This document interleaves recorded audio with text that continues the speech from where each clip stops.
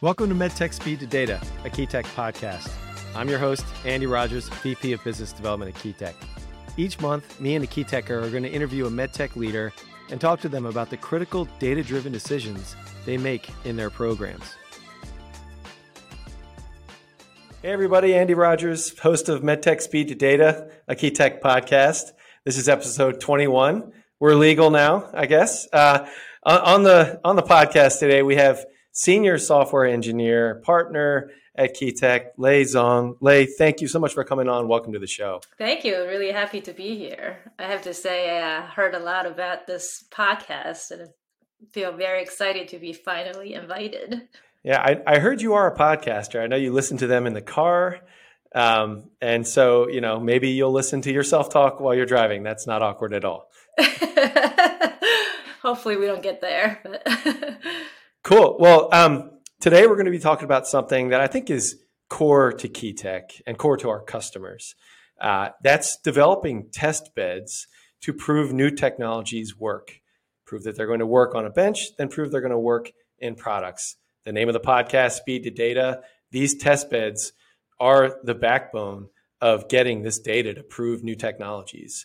We've got a couple different projects going. Some are early stage. Some are, in the beta phase almost, where you're kind of now getting towards commercialization. But today's topic is considerations for the architecture for these test beds. And specifically, since you're leading the software group here at KeyTech, software considerations. So a lot of our customers have a new technology, either they've licensed or they've acquired from a startup company, and they really need to beat on that technology and prove it's going to work at scale. And these test beds are really what enable that. So these are really important platforms, these test beds that we develop at KeyTech. The entrepreneurs we work with, and Lei, I know you've interfaced with them a number of times over your career at KeyTech. It keeps them up at night. Will their technology work or not? Is their venture, sustainable? They need this data to prove to investors. Budgets are limited. Time is limited. They need that data. These test beds are important, and a lot of times, these startup companies, they'll have a PhD founder or scientist, but the problem is these test beds are multidisciplinary, right? And you need all these disciplines at work. So, I think that there's a lot of need out here for developing these test beds. So, Lei, when you look at it from a software developer's perspective and sort of as a systems engineer, what are the common needs for defining these test beds that you see with customers? Thank you for that, Andy. As you said, I've been at KeyTech for a long time, it's about 15 years, and I've worked on a good number of all these test beds from the very beginning to all the way to, full scope development later on in their development cycle. And it's an area that we're really excited to see. It's a fun work for us, but over and over again, as you said, we have to look at things when the clients come to us. We have to look at things holistically from their perspective first, right? So as you said, what's keeping them up at night? What are the challenges they need us to solve for them at that stage of development? Getting the data out to prove that their tech work is critical. That's typically their first concern. But we also need to do this within a very reasonable, lean budget and a quick time frame.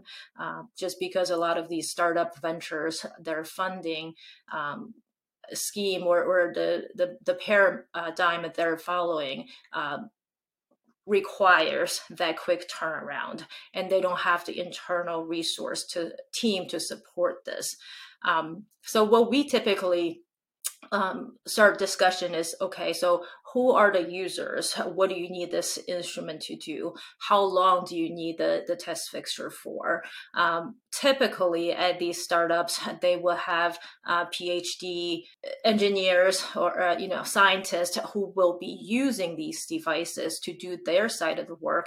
They're not necessarily engineers. They need a device that can be useful to them, but they are trying to minimize the amount of maintenance they need to do in order to do their day job per se.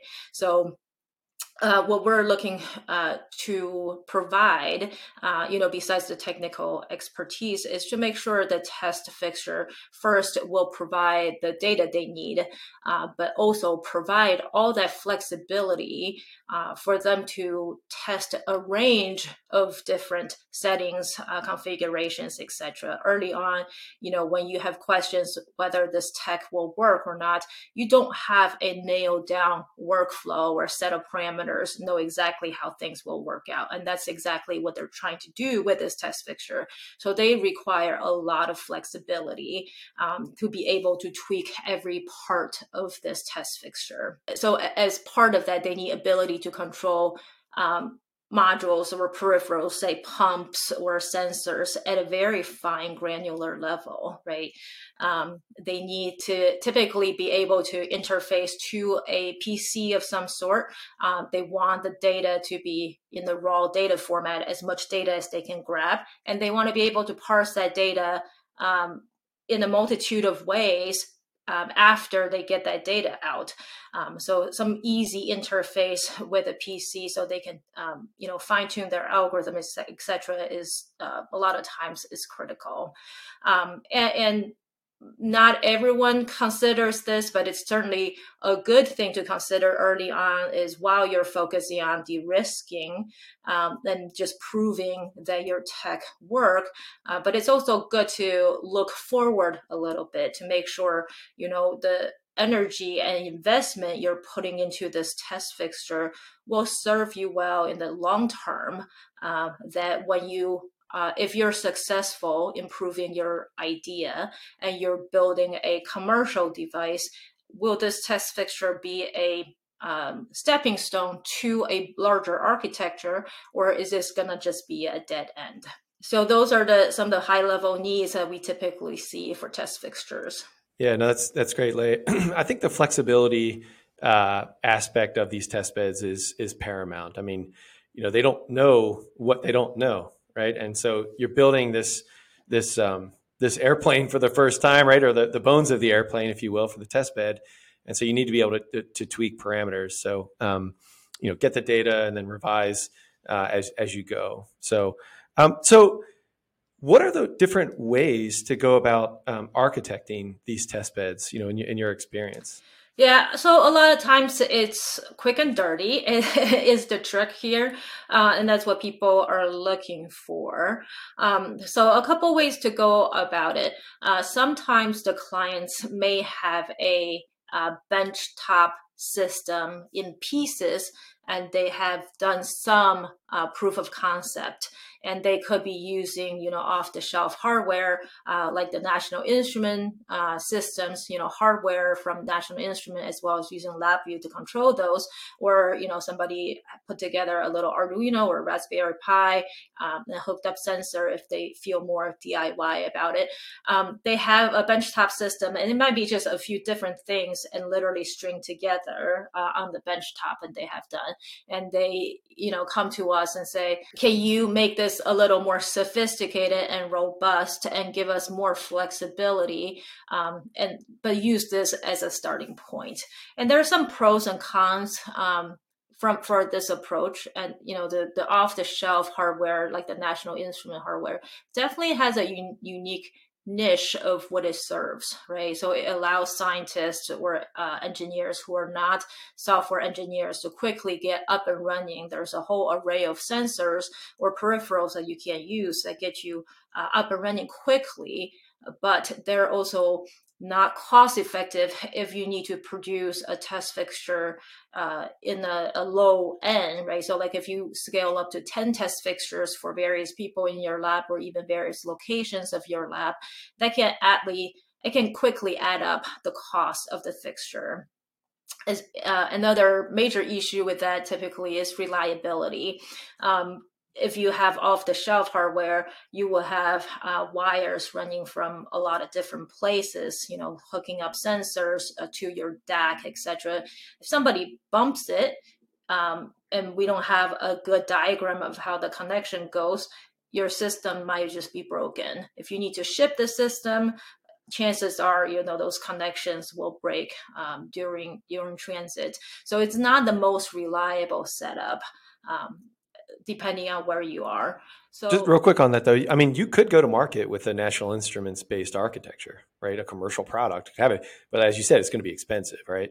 So that's the off the shelf option. I think it's easy to see why someone would pursue that, if they're new to the space or just trying to get things up and running. But what are the other options? yeah, so off-the-shelf hardware is not a way to scale up. So that's typically, if you want a stepping stone to enable you to scale up, you will consider something maybe a little more customized. So you could potentially have sensors that just need some conditioning before the signal gets into the software, and quickly you might just get into the space where you just need to design a little PCB to do these conditioning. And depending on the range of the sensor you're looking for, they may only be available in certain formats, etc. So that's where we get into, okay, if you were going to lay out a custom PCB for signal conditioning or just accommodating a range of sensors, there are a lot of other advantages of that as well. It's much smaller, it's more reliable. You don't have hundreds of wires flying around. It's all compact on the PCB. And if you want to scale up, you can throw a microcontroller on that to do some real-time controlling or sensing of these peripherals. So you can build up, there's a whole range of things we can do for them at that point. But I think a lot of times people think about what's going to be on the test fixture, but not what's interfacing the test fixture, right? So that's a little bit of an afterthought. But it's a very critical piece of it is on the PC side, you will need a dedicated software platform to receive this data. A lot of times you want to have a concept of what is happening in the test fixture. So let's say that you have like a PCR test fixture to drive thermal control profiles. And a lot of times they clamp a consumable together and maybe there's liquid flowing inside. But because the way the mechanism work, you have no way of looking into it, right? So, but for whatever purposes you need it, you want to be visualize somehow of what's going on, where the fluid is. And it doesn't necessarily mean that you need to stick a camera physically into the test fixture.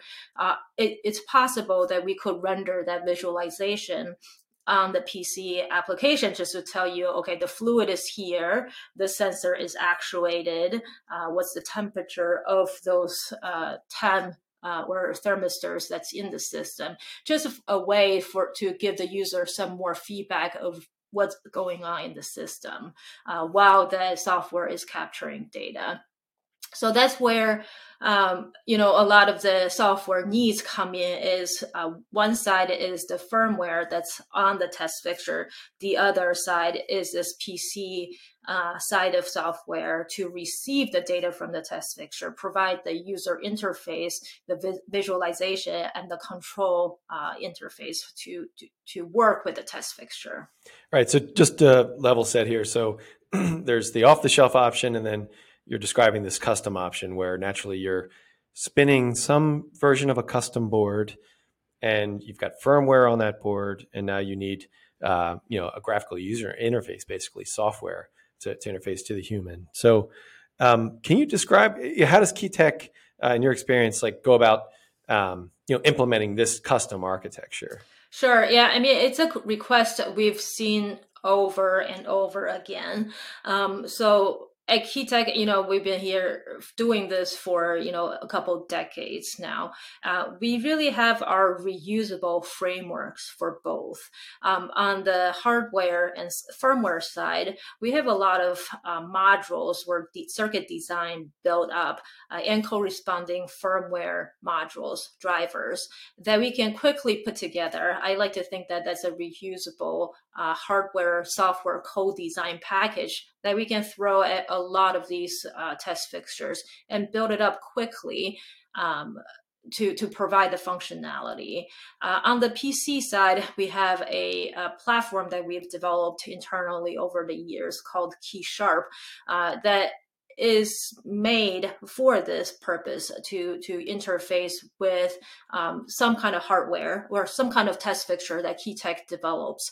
Custom message protocol that we designed and that allows the user to control things at very granular level, provides the graphic user interface and captures that data. And it provides this in such a range of capabilities from very simple, out of the box, very simple, command-based structure to fairly elaborated, dedicated user interface. We can do anywhere within that range and to meet the user needs. The primary customer that I think needs these test beds in our experience are like assay scientists who are evaluating different parameters on the science side, on the assay side, and as you've described, temperature control and volumetric accuracy and volumetric control and all these variables.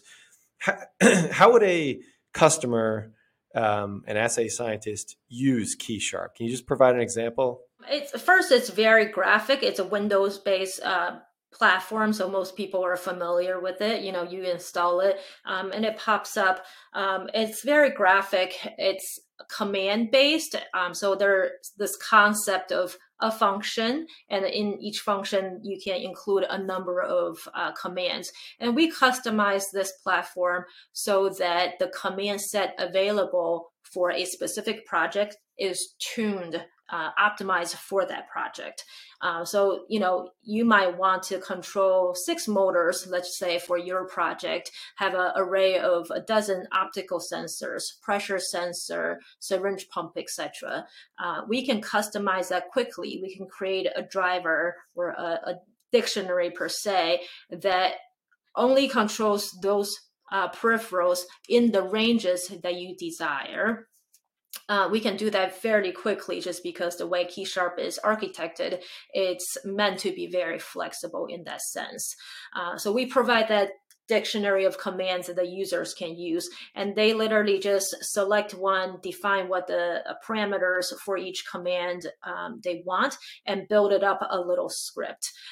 In Key Sharp, we also have an area where we can do visualization for the user. So we can use a image of what the system looks like. If they're consumables, a lot of times you want to have an image of the consumable, understanding what where fluids are, what the regions of interest are on your test fixture.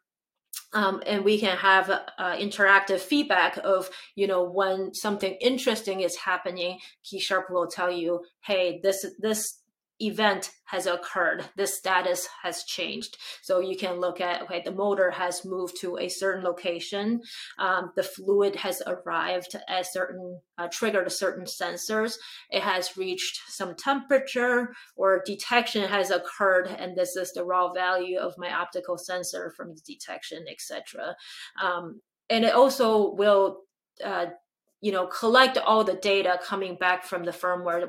We have ways to control the reporting frequency and content from the firmware, from the text fixture. You can collect hundreds of data points multiple times a second. It streams all that in a format user can define into a CSV file, so you can use that easily for post-processing. So the customer then has all that data.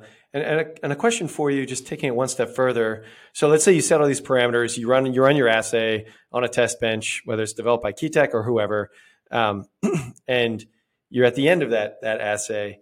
How are these scientists actually evaluating whether the assay is working or not? So in my mind, Key Sharp is setting you up to do a run, and then maybe you're looking at a certain fluorescence level, or some positive on various electrical signals, I guess. But how are they proving that the assay is working or not with these test beds? Yeah, for essay, typically they have gold standard they can compare to, right? So that might just be a manual workflow that you're using off the shelf PCRs to do that PCR cycle. You're doing some kind of manual pipetting or putting into a spectrometer per se, or some kind of microscope to evaluate it. And that was like your original workflow that's very manual.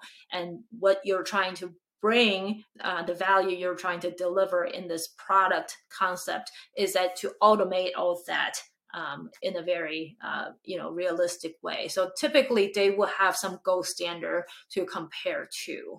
Cool. So you can program the assay and all the parameters as you wish. You can script and run as many tests as you want, and iterate. And Keytech supports that. I guess the customers are running that testing. Yeah, right. So I mean, we definitely support our customers through this process. They may request additional features of Key Sharp. Key Sharp is built to be very flexible, right? So there are a lot of features coming out of the box, but it might not meet 100% of your needs. So another advantage of Key Sharp is we can add things to Key Sharp fairly quickly and at a reasonable cost. So if Key Sharp does not meet your need as is, there are always ways that we can extend beyond the existing set of features and add more customized features for a specific customer. So, we certainly support the use of Key Sharp. We will train the user how to use it. And if they have additional requests to add features, and that's certainly something that we're very familiar and support our customers on. You mentioned, forward thinking as you're at the beginning trying to develop a test bed. Can you just describe how Key Sharp is sort of architected such that the bones are in place for forward-looking applications, commercial applications? Sure. So this may be a little different than test fixture that we're talking about. For commercial applications, for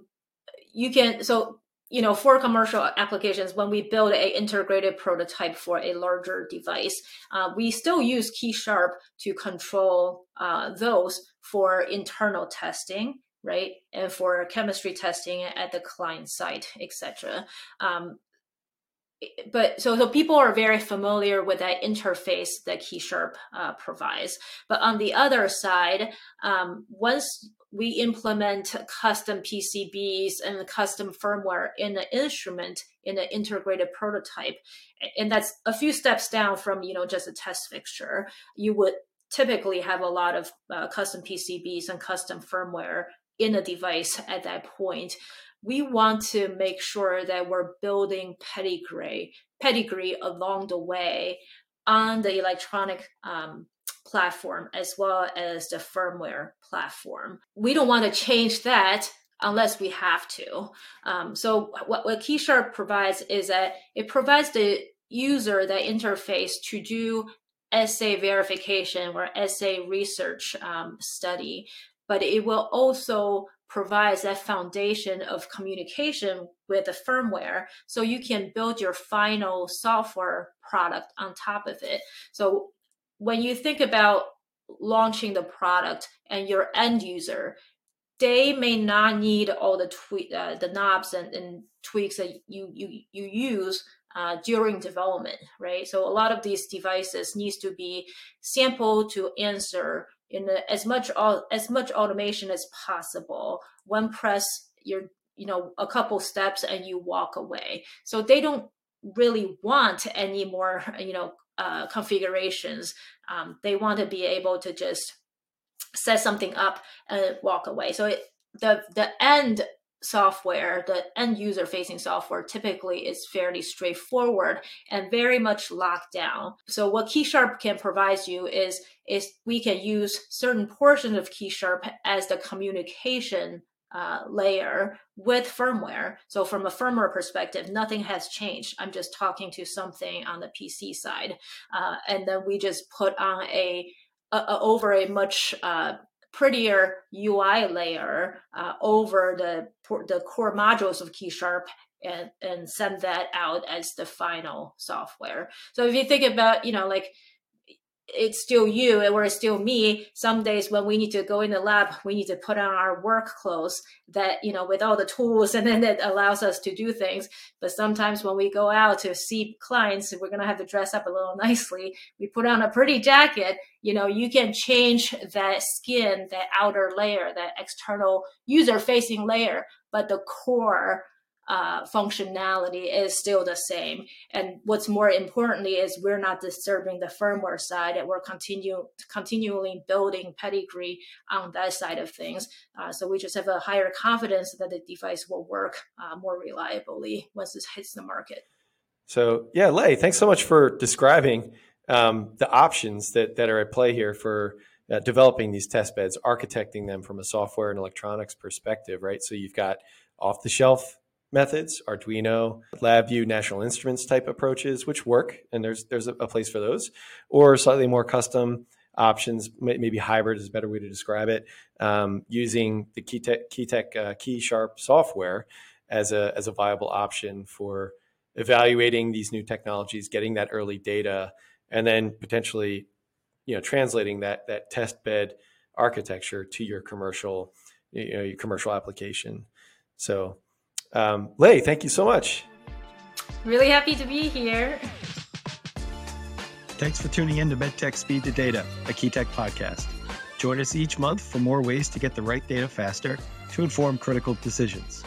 Find additional resources on our website, keytechinc.com. If you like this episode, don't forget to subscribe, and please leave a review on iTunes whenever you listen. Thanks.